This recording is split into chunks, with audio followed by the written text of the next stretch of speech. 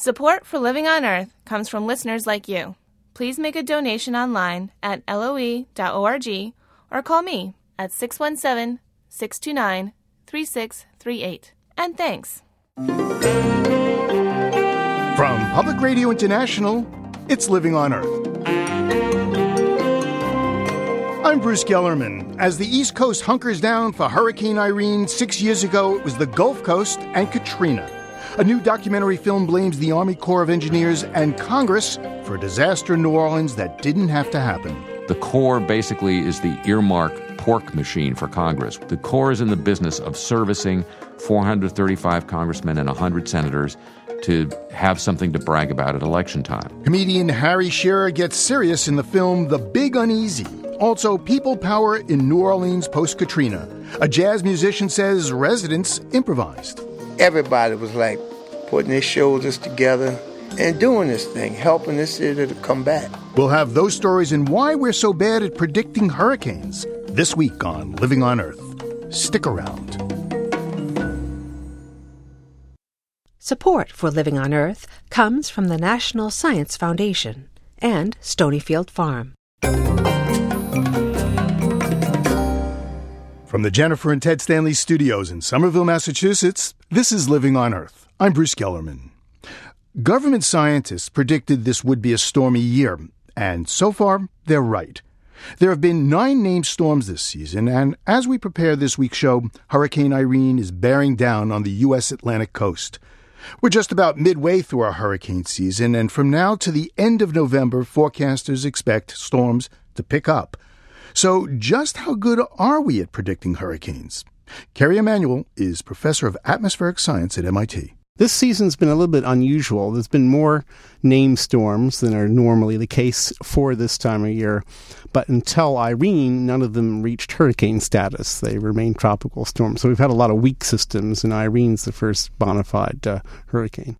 Yeah, we hardly heard of Arlene and Brett and Cindy and Don. Those are the good ones, the ones you don't hear about. The whole business of forecasting the change in the intensity of hurricanes is not very well developed, and we don't have very much skill at all in forecasting intensity change, by which I mean that a rational person's guess of what the intensity will do on average is about as good as a professional forecaster's. There's a little bit of skill in the seasonal prediction, but not very much. In other words, it's not a whole lot better than an educated guess. Really? Because last year they were predicting a lot of storms. I think they pretty much nailed it. They were predicting like 23 and there were quite a few 19 storms, and none of them hit land, fortunately. And so this is a problem with that sort of prediction, is that what everyone really cares about, unless you're a ship owner, is a high category storm going to hit land. And yet what they forecast is not that. They forecast the total number of events in the Atlantic. So it's a little bit like looking for the keys under the lamp. It's what we can do, but it's not what's societally relevant. So when you look at something like climate change, yep, and you say the world's going to get warmer, the air is going to hold more humidity, can you look out 20 years and say we're going to have more storms, less storms, more severe, less severe? Well, we've tried to do that. I mean, a lot of people in the profession have put their backs into that problem. And their reputations on the line. And their reputations. Now, the problem is that the main tool for forward projections is the climate model, a global climate model. On the intensity side, there is at least some theory to guide us there. And the theory that has been developed puts an upper bound on how strong a hurricane can be in a given climate. That does go up, typically.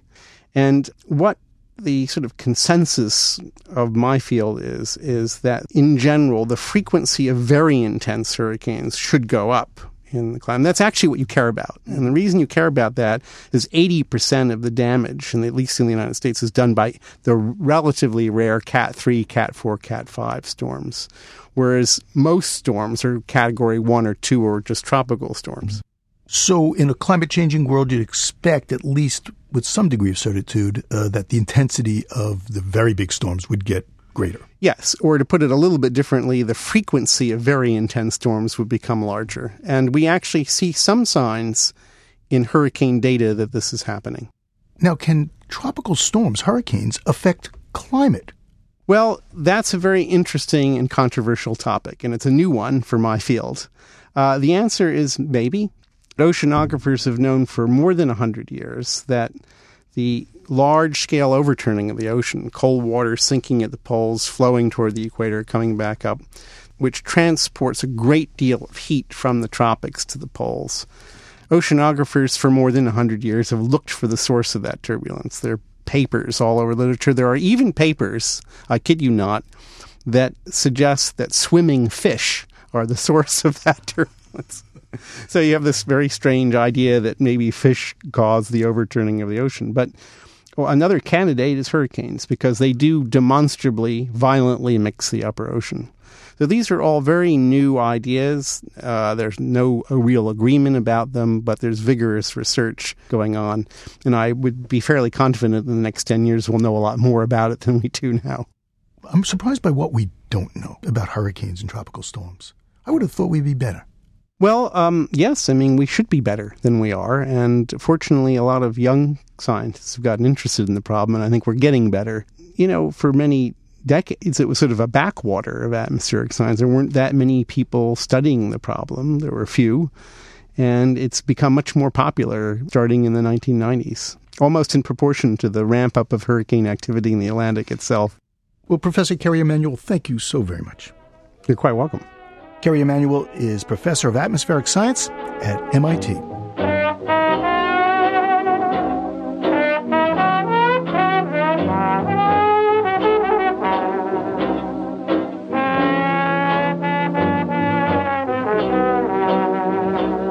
It was 6 years ago, in the early morning hours of August 29th, 2005, that a monster storm slammed into the Gulf Coast.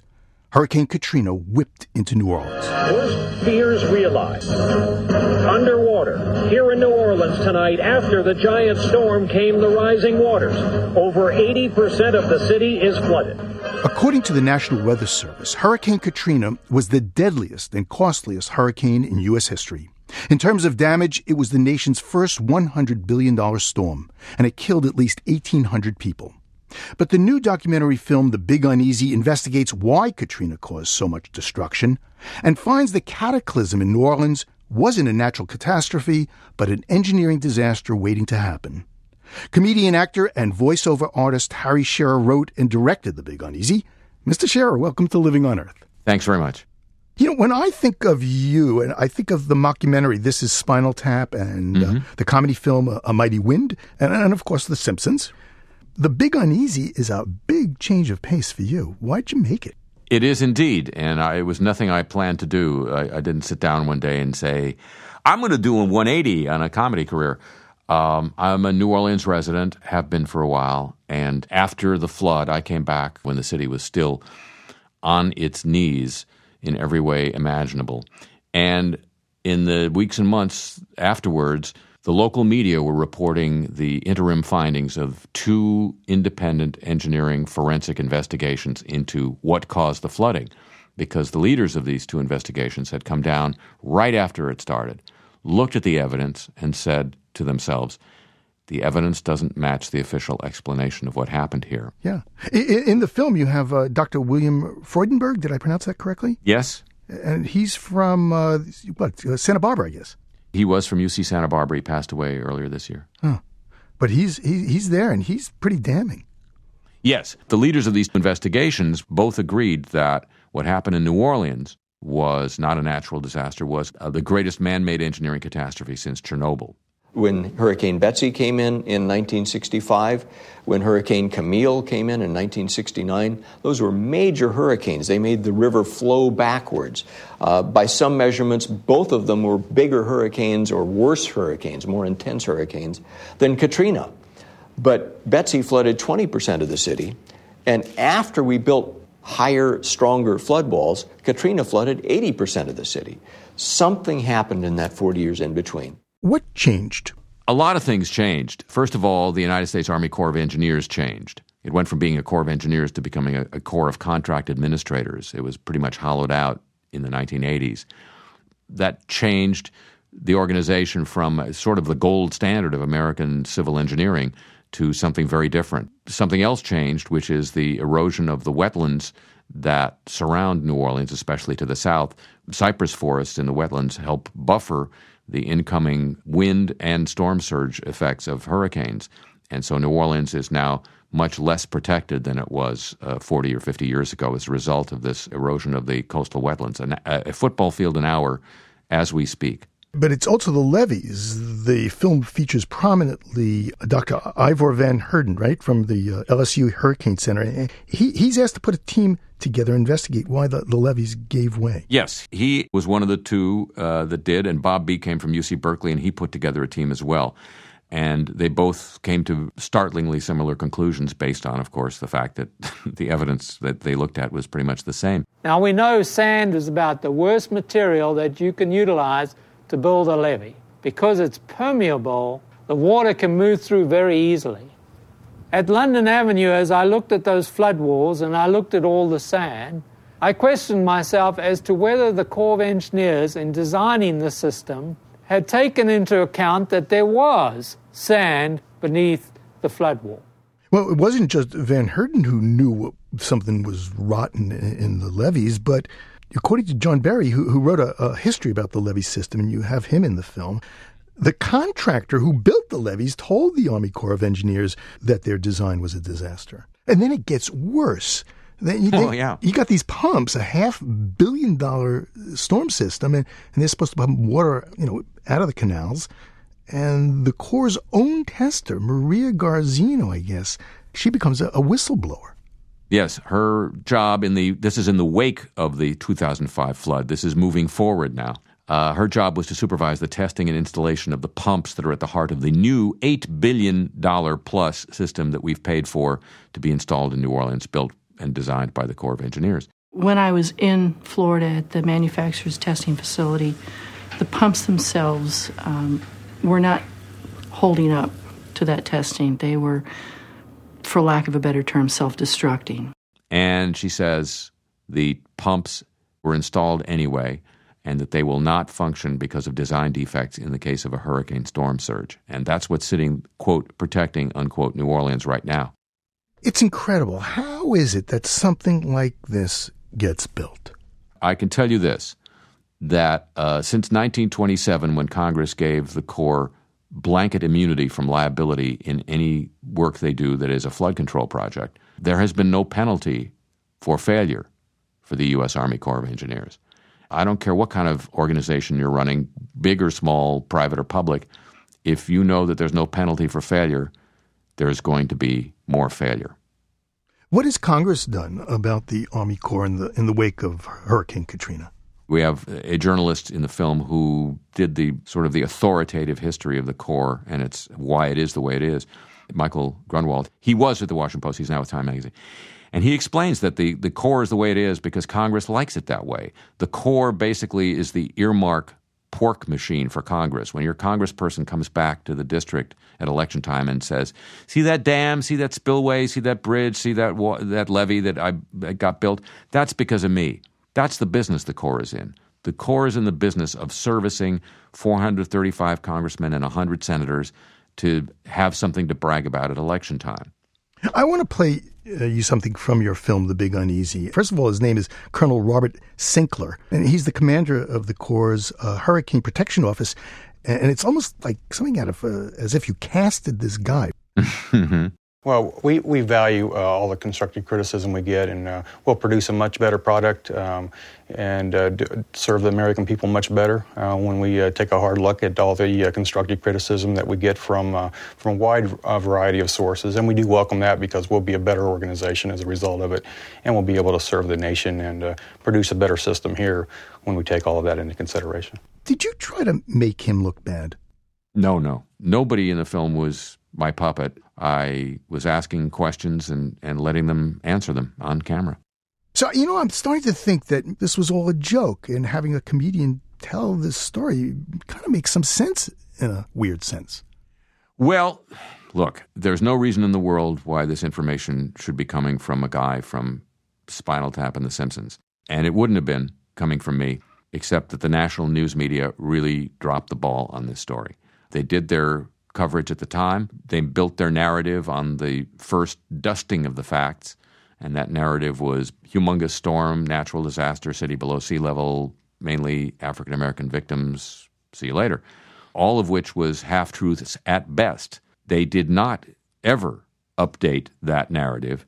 I was really driven to do this when President Obama came to New Orleans in October of 2009 and at a town hall meeting referred to the flooding as a natural disaster. And I said inside my head, "Sir, you know better, and if you don't, I got to do something about it."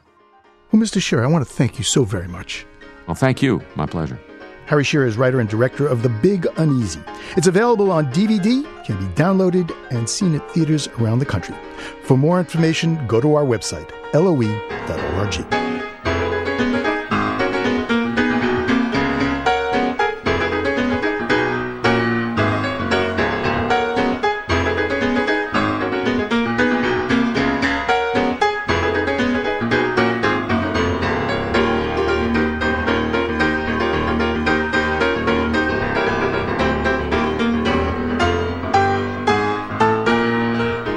Just ahead, it's all downhill for a garbage incinerator converted into a ski slope. Keep listening to Living on Earth. It's a recycled edition of Living on Earth. I'm Bruce Gellerman. No motors, no buildings, no trace of human endeavor. Wild. That's what designated wilderness in the United States is supposed to be.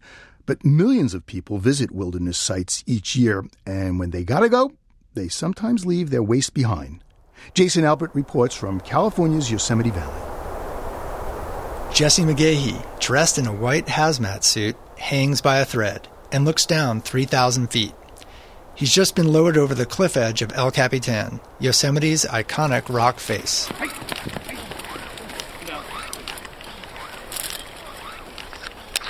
McGahee, 32, is Yosemite Park's climbing manager. He's about to descend into Camp 6, a high-altitude rock campsite wedged like a flat table into an open book. Approaching Camp 6. There it is. Nicest bivvy on the nose.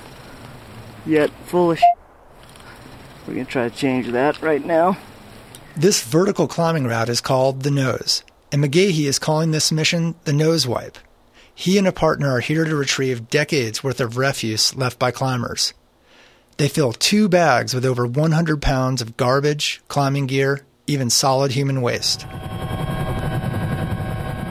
A waiting helicopter sling loads the cargo away and gets a warning about the contents. Camp 6. Bottom that has a all bag wrapped in trash bag.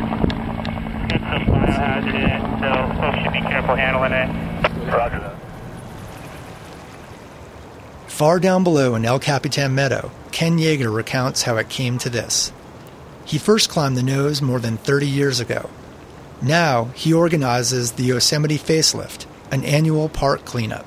Back then, it was very rare to even have another party on El Capitan, so you didn't have the problems that you run into nowadays. Climbing routes are vertical trails.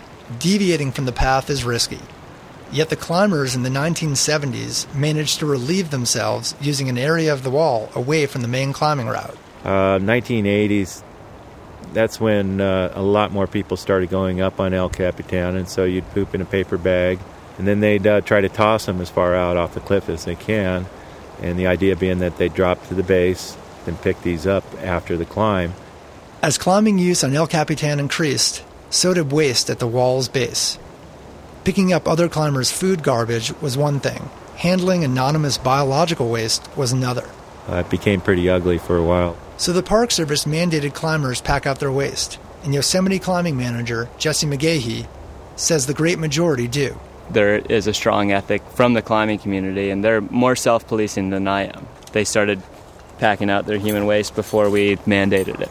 It's just that in a rock environment like Camp 6, every individual can have a major impact. You couldn't pick a more beautiful spot to spend an evening on El Cap. And unfortunately, out of the whole park, for a campsite, that is the closest thing we have to a garbage dump in wilderness. Part of it is inexperienced groups come here and get exhausted.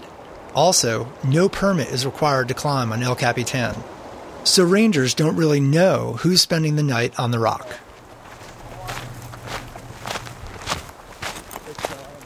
So it's the daily work of Yosemite Rangers like Eric Bissell to find climbers in technical terrain and get the word out.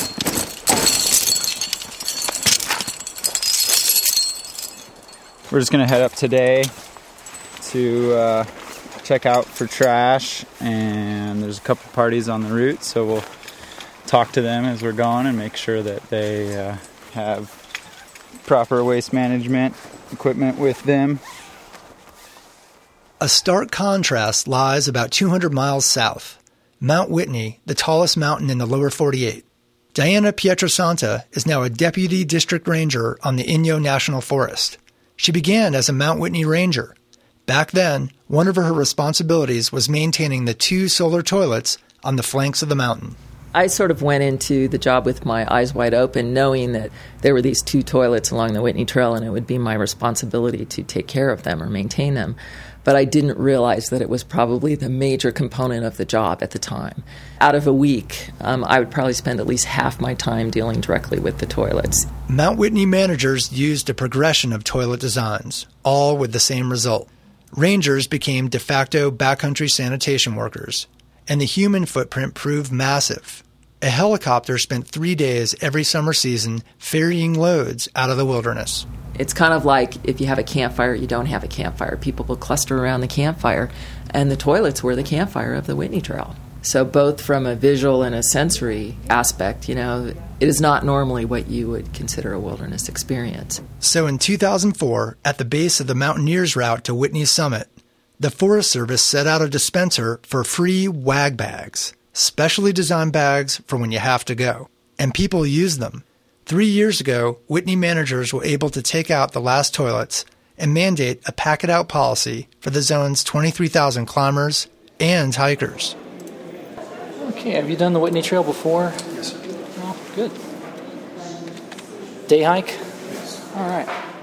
Unlike at Yosemite, every climber here at Mount Whitney has to get a permit. And to get a permit, they have to have a face-to-face meeting with a wilderness ranger, like Dave Kirk. Don't leave anything in the wilderness. Don't leave any litter, clothing, stuff like that. There's the tags. This is the permit. That's an important document, so just keep that with you. And then human waste disposal. So wag bags. And, do help us out with this. Last year, hikers individually packed out 6,500 pounds off the mountain that would otherwise be under rocks up there. Sure. So just let everyone know they're really doing their part to protect the wilderness when they use this. Veteran witnesses at Mount Whitney say it has to be this way. Doug Thompson runs the Whitney Portal store at 8,000 feet elevation. It's been a climber's last chance for supplies since 1935. This is the best balance.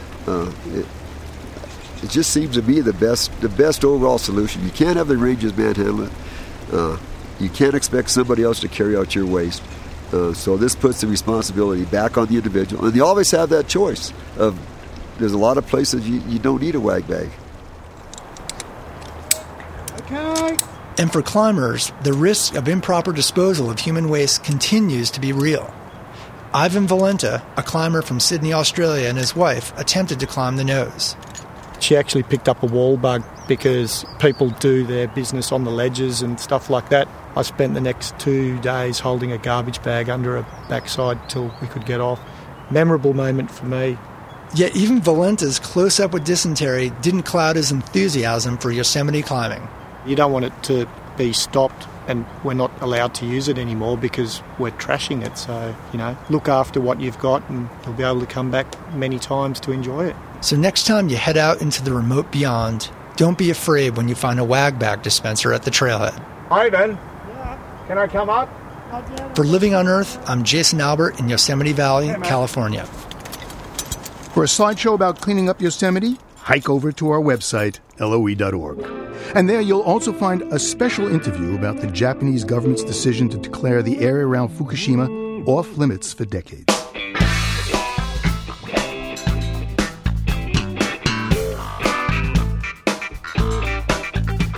You know what to do when life hands you lemons, but what if it gives you a power plant that burns garbage?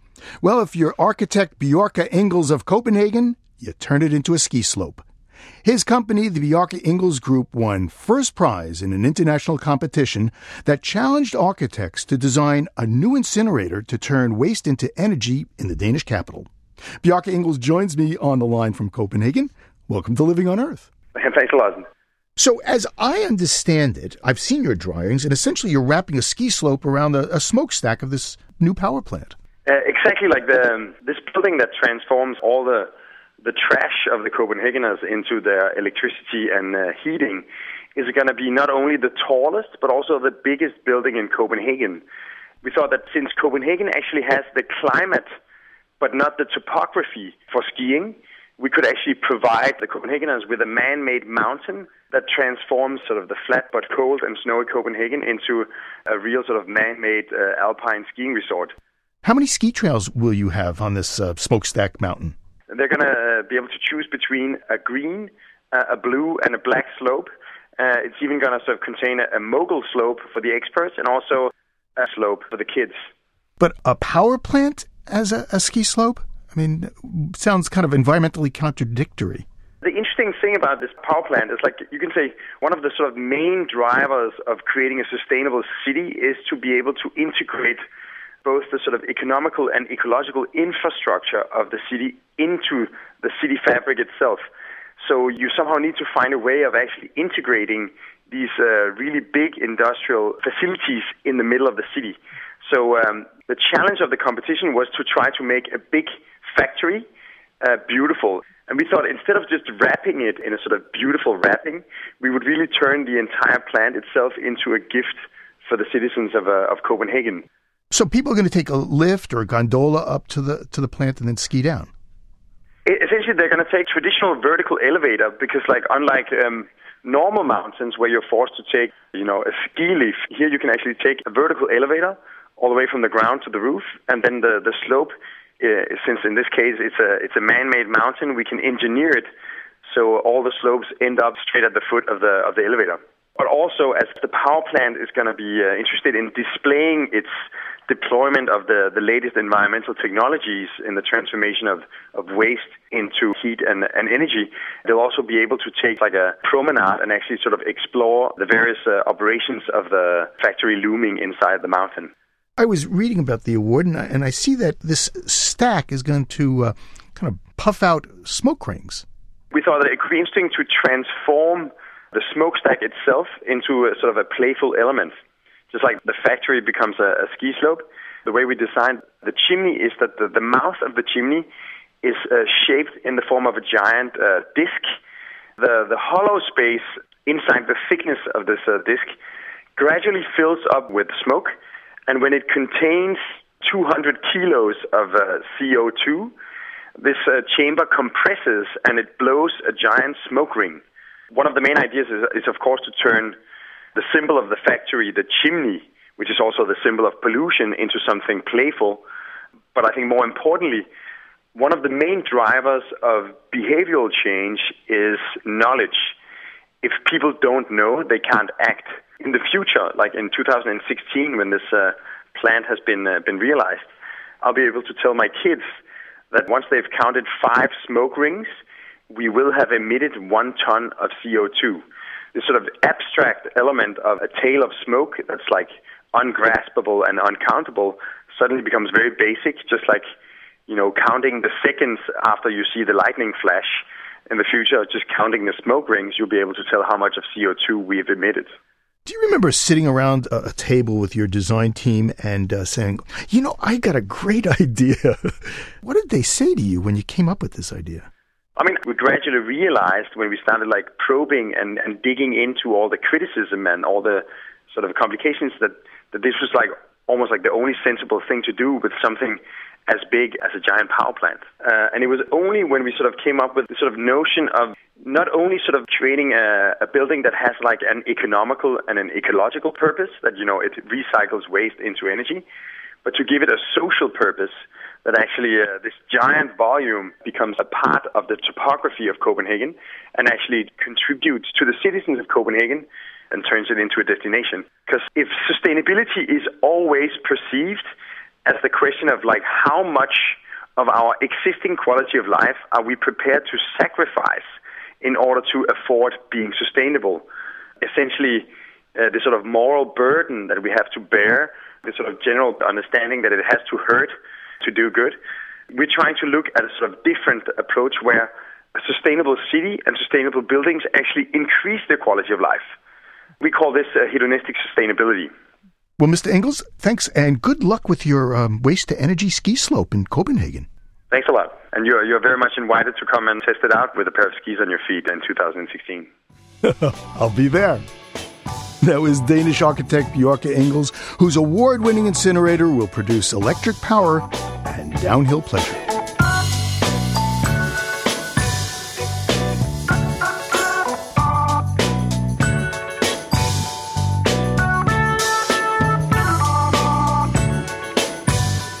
Coming up, building a home a hobbit could love. Stay tuned. It's Living on Earth. Support for Living on Earth comes from the Gordon and Betty Moore Foundation. Gilman Ordway for coverage of conservation and environmental change. And the Sierra Club, helping city-bound kids explore and enjoy wild places they'll later strive to protect. Online at sierraclub.org/livingonearth. This is Living on Earth on PRI, Public Radio International. You're listening to a recycled edition of Living on Earth. I'm Bruce Kellerman. Desalination, the process of removing salt from seawater, provides 16 billion gallons of purified water to the world every day. For some countries, including Kuwait and Saudi Arabia, desalination is already the prime source of drinking water. There's clearly enough ocean to satisfy the rising demand, but a major limiting factor is the cost of energy for the process. Now engineers at Yale University have come up with a more efficient method of desalination, which produces fresh water at less than half the price. Lisa Raffensperger of the IEEE Spectrum National Science Foundation program, The Water Energy Crunch, A Powerful Puzzle, reports.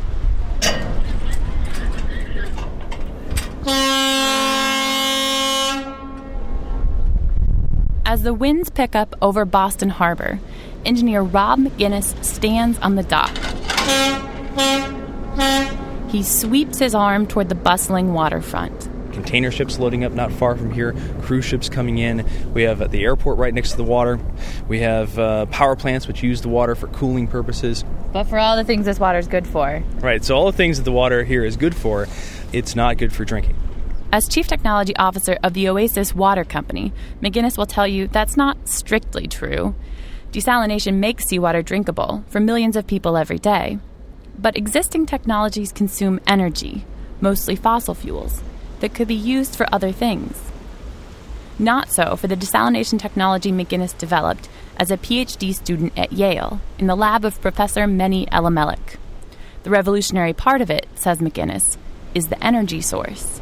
We can take this very, very low temperature energy, the kind of temperature that you would find in, say, a hot bath. So if you came in contact with it, it actually wouldn't burn you. It's tolerable, say 40 degrees Celsius. This is the temperature at which power plants often will reject heat to the atmosphere. We can use that energy source to drive a desalination process. The process uses forward osmosis rather than reverse osmosis, which is the primary desalination technology today. Existing reverse osmosis requires energy to push water through a membrane against its natural flow. Forward osmosis, on the other hand, doesn't apply pressure. Seawater goes on one side of a membrane, and even saltier water goes on the other. The saltier side is called the draw solution because it pulls water to that side. But the salts in the draw solution perform a chemistry trick. When heated to low temperatures, they bubble out as gases, leaving behind pure water. Professor Meni Elimelech. So the invention here was to come up with a draw solution that you can really separate relatively easy and inexpensive by means of waste heat. Waste heat, like the billows of steam you see coming from power plants. If waste heat is available, the only energy needed is for pumping. That means that all the water we produce by this method would not require additional fuel. And this is a huge difference in terms of sustainability. The forward osmosis systems could be installed alongside power plants to use their discharged heat. Ultimately, the water produced in this way could cost half as much as water produced by reverse osmosis and use just a tenth of the electricity. At Mehdi El-Melik's lab at Yale, PhD student Laura Hoover is studying the membrane. Traditional membranes are too thick for forward osmosis, so she's trying to make thinner membranes to allow more water through. So this is just a water bath to keep everything at the same temperature? The test unit is just 2 big jars of water connected by tubes and pumps. On one side, seawater. On the other, the draw solution of special ammonium carbonate salts. The water streams pass on either side of a tiny membrane. So we have the draw solution here on mass balance. So we can measure the weight that's in this container over time. And so we can see how much water has moved into the draw side of the system from the feed side. We watch the numbers climb. Today's best forward osmosis membranes can produce the same flow as the older reverse osmosis ones, and no pumping is required. Meanwhile, back in Boston, Rob McGinnis of Oasis Water is looking at the big picture. The company is close to commercializing the technology. And there are applications besides seawater. Forward osmosis could be used to make fresh water from municipal wastewater or from polluted water sources. But desalination is the company's first goal. And says McGinnis, there's really only one question that matters. And the question is, what do we use to do that? Do we use fossil fuels or electricity that can be used for so many other things, or do you find some way to use less resources to do it? And we think that's what we can do. Oasis plans to begin testing a complete desalination system soon and hopes to start selling the technology in late 2011. For Living on Earth, I'm Lisa Ravensburger in Boston. Our story is part of the IEEE Spectrum National Science Foundation program, The Water Energy Crunch, a powerful puzzle.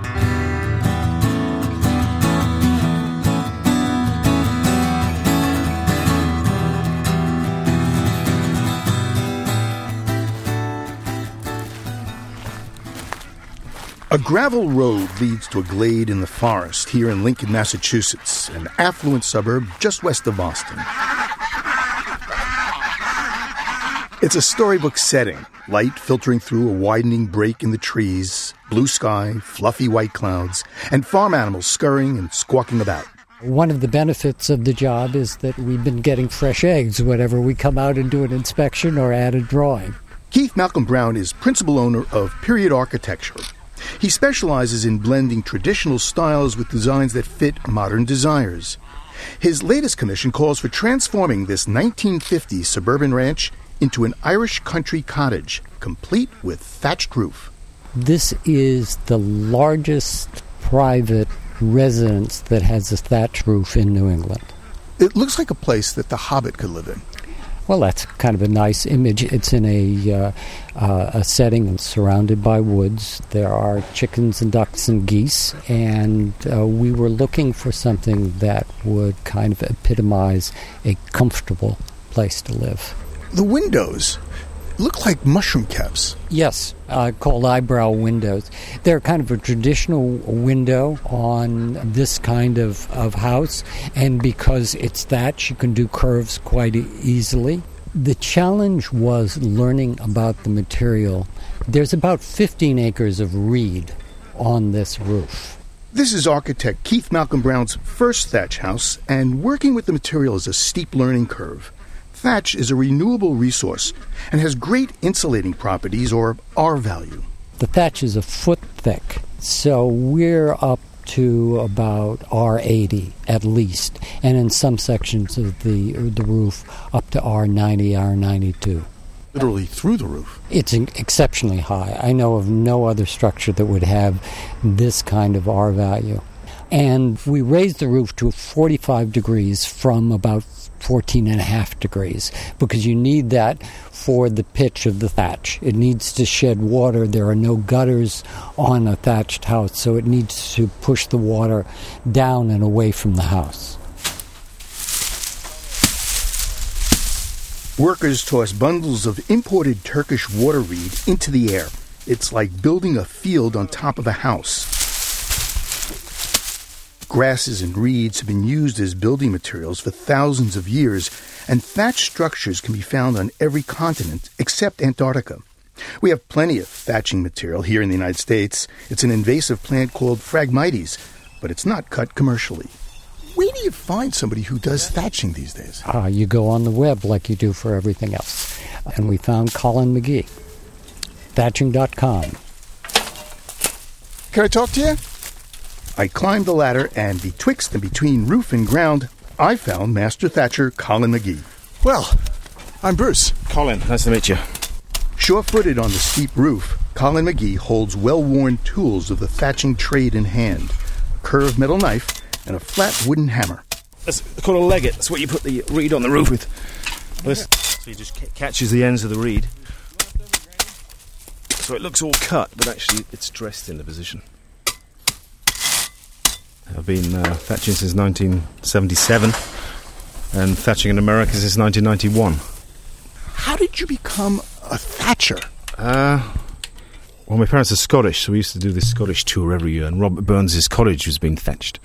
And that just stuck in my head when I was about 7, and I got asked to leave school at 16, and as a joke I said I want to be a thatcher, and the next thing I knew I got a list of thatchers in the south of England, wrote to several and got a job with one. So that'll teach me. So what's the benefits of this stuff? Just aesthetically pleasing. It lasts a long time. How long will this last? 50 years. It's a great insulator. It's a natural product. It's great sound insulator. It's just nice living under a thatched roof. You got a foot thick hollow reeds. It's incredible. It's like a giant jigsaw puzzle. Each reed bunch is a different shape, so you want different shaped and sized bundles for a particular part of the roof. Like in a valley, you use big bushy topped stuff. On a hip like here, you want nice triangle tapered reed. So if you get the right bundle for the right part of the roof, it makes it very easy. So what are the challenges for you for thatching? I mean, here in the United States? Oh, well, the climate's a lot different. So you've got to adjust your thatching techniques to suit the climate. It's a lot more humid here, so the roofs won't last as long if you use the same techniques. You leave the surface a bit open, so it dries out quicker instead of putting it on super tight. But mainly the reed, you use the toughest, ugliest reed you can get, instead of the finest, prettiest, which you'd use back home. Is there a growing demand for this type of material, or this building style? Well, hopefully. Nobody's building subdivisions like they do in Holland and Germany. They build whole hundreds of houses with thatch roofs. Really? Today? Oh, yeah. It's just classed as another... It's nothing weird, or it's just another roofing material. So how long will it take you to do this roof, start to finish? It's a 2-month job. And the next job's a pub up in New Hampshire, Epping, so that's not too far away. Master Roof Thatcher Colin McGee. For photos of him, the thatched home, and architect Keith Malcolm Brown, head to our website, loe.org.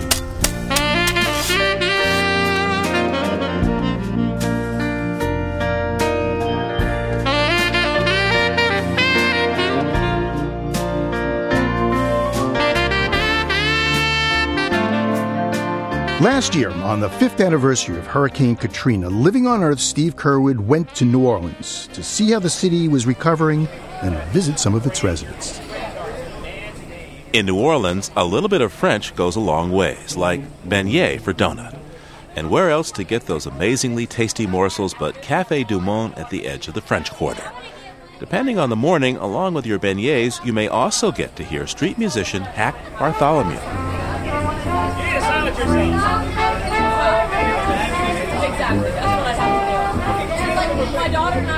A trumpeter and vocalist who's played with the greats, including the Neville Brothers, George Benson, and Keith Richards, Hack Bartholomew left New York City after 14 years to come back home to New Orleans and jazz gospel. Hack performs 5 days a week at Café du Monde. And when he's not busy producing recordings, he's the trumpeter for the great St. Stephen Full Gospel Baptist Church. Jesus said, if I be lifted up, I will draw all men unto me. And we're lifting up Jesus Christ down in New Orleans. Oh, tell your people, we're lifting up Jesus Christ down in New Orleans. Well, the anointing of the Spirit is destroying the yoke. As the cicadas buzzed on a hot August afternoon, Hack Bartholomew sat down on his front porch to tell me the story of how he survived Hurricane Katrina. I got a revelation from God to just get out. So my wife and I and our kids, grandchildren, we all just left. Fortunately, my wife had a cousin in Houston, and we were able to stay over at her house. When the storm hit, we were sitting in Houston. We was watching everything on television and praying and hoping that everything would be all right for the city, but it was not. But fortunately, where we live up here in Carrollton, the Carrollton Black Pearl section is a pretty high point of the city. As you can see, my home is just like I left it. When I got back, a lot of my neighbors had wind damage. Like the neighbor over here, his roof blew off. Neighbor over here, our doors and windows blew out. And just about everybody had wind damage except us.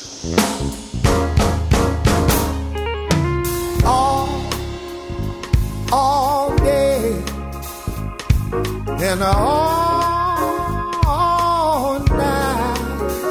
Yes, the angels keep on watching over me, my Lord. I tell you it's all day and all.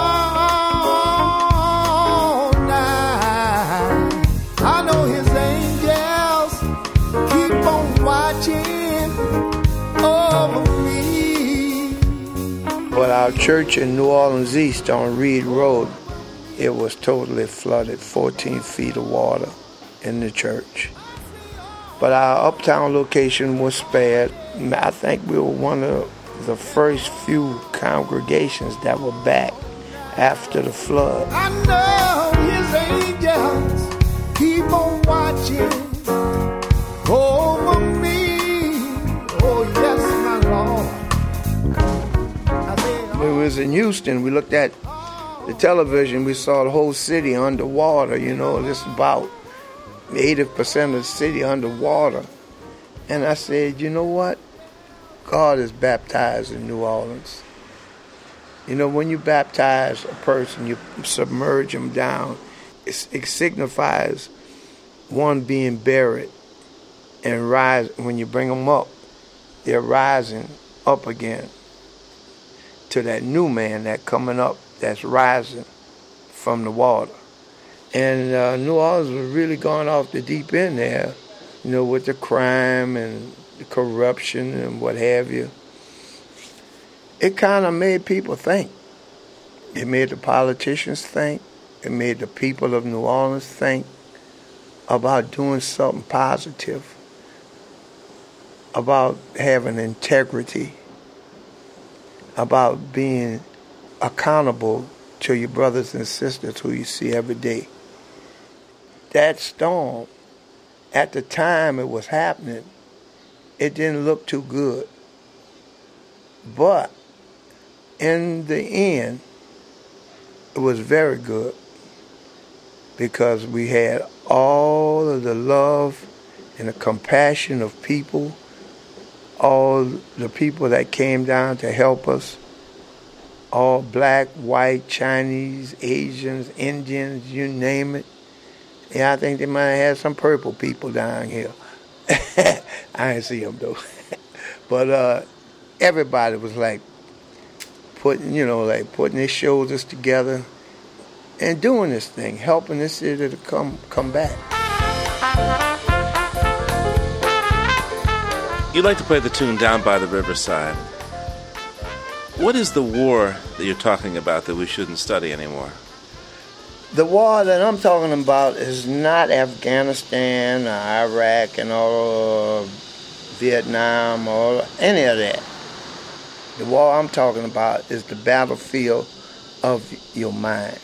The people that makes us want to hurt another person or take from them is that your mind, your heart, your soul.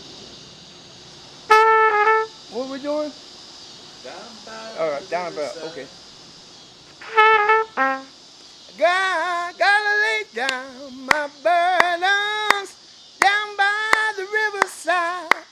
New Orleans trumpeter Hack Bartholomew. He spoke with Living on Earth's Steve Curwood. Lay down your burden down by the riverside. Don't study one no more.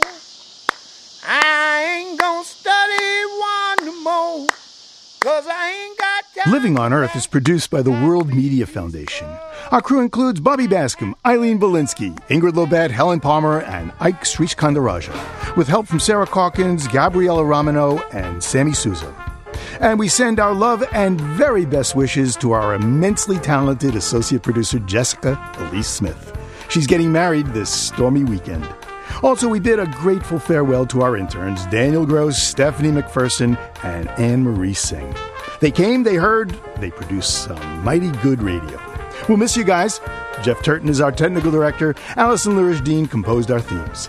You can find us anytime at LOE.org and check out our Facebook page. It's PRI's Living on Earth. Steve Curwood is our executive producer. I'm Bruce Gellerman. Thanks for listening.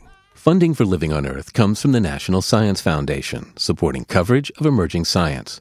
And Stonyfield Farm, organic yogurt and smoothies. Stonyfield invites you to just eat organic for a day. Details at justeatorganic.com. Support also comes from you, our listeners, the Go Forward Fund, and Pax World Mutual and Exchange Traded Funds, integrating environmental, social, and governance factors into investment analysis and decision-making. On the web at paxworld.com. Pax World for tomorrow. PRI, Public Radio International.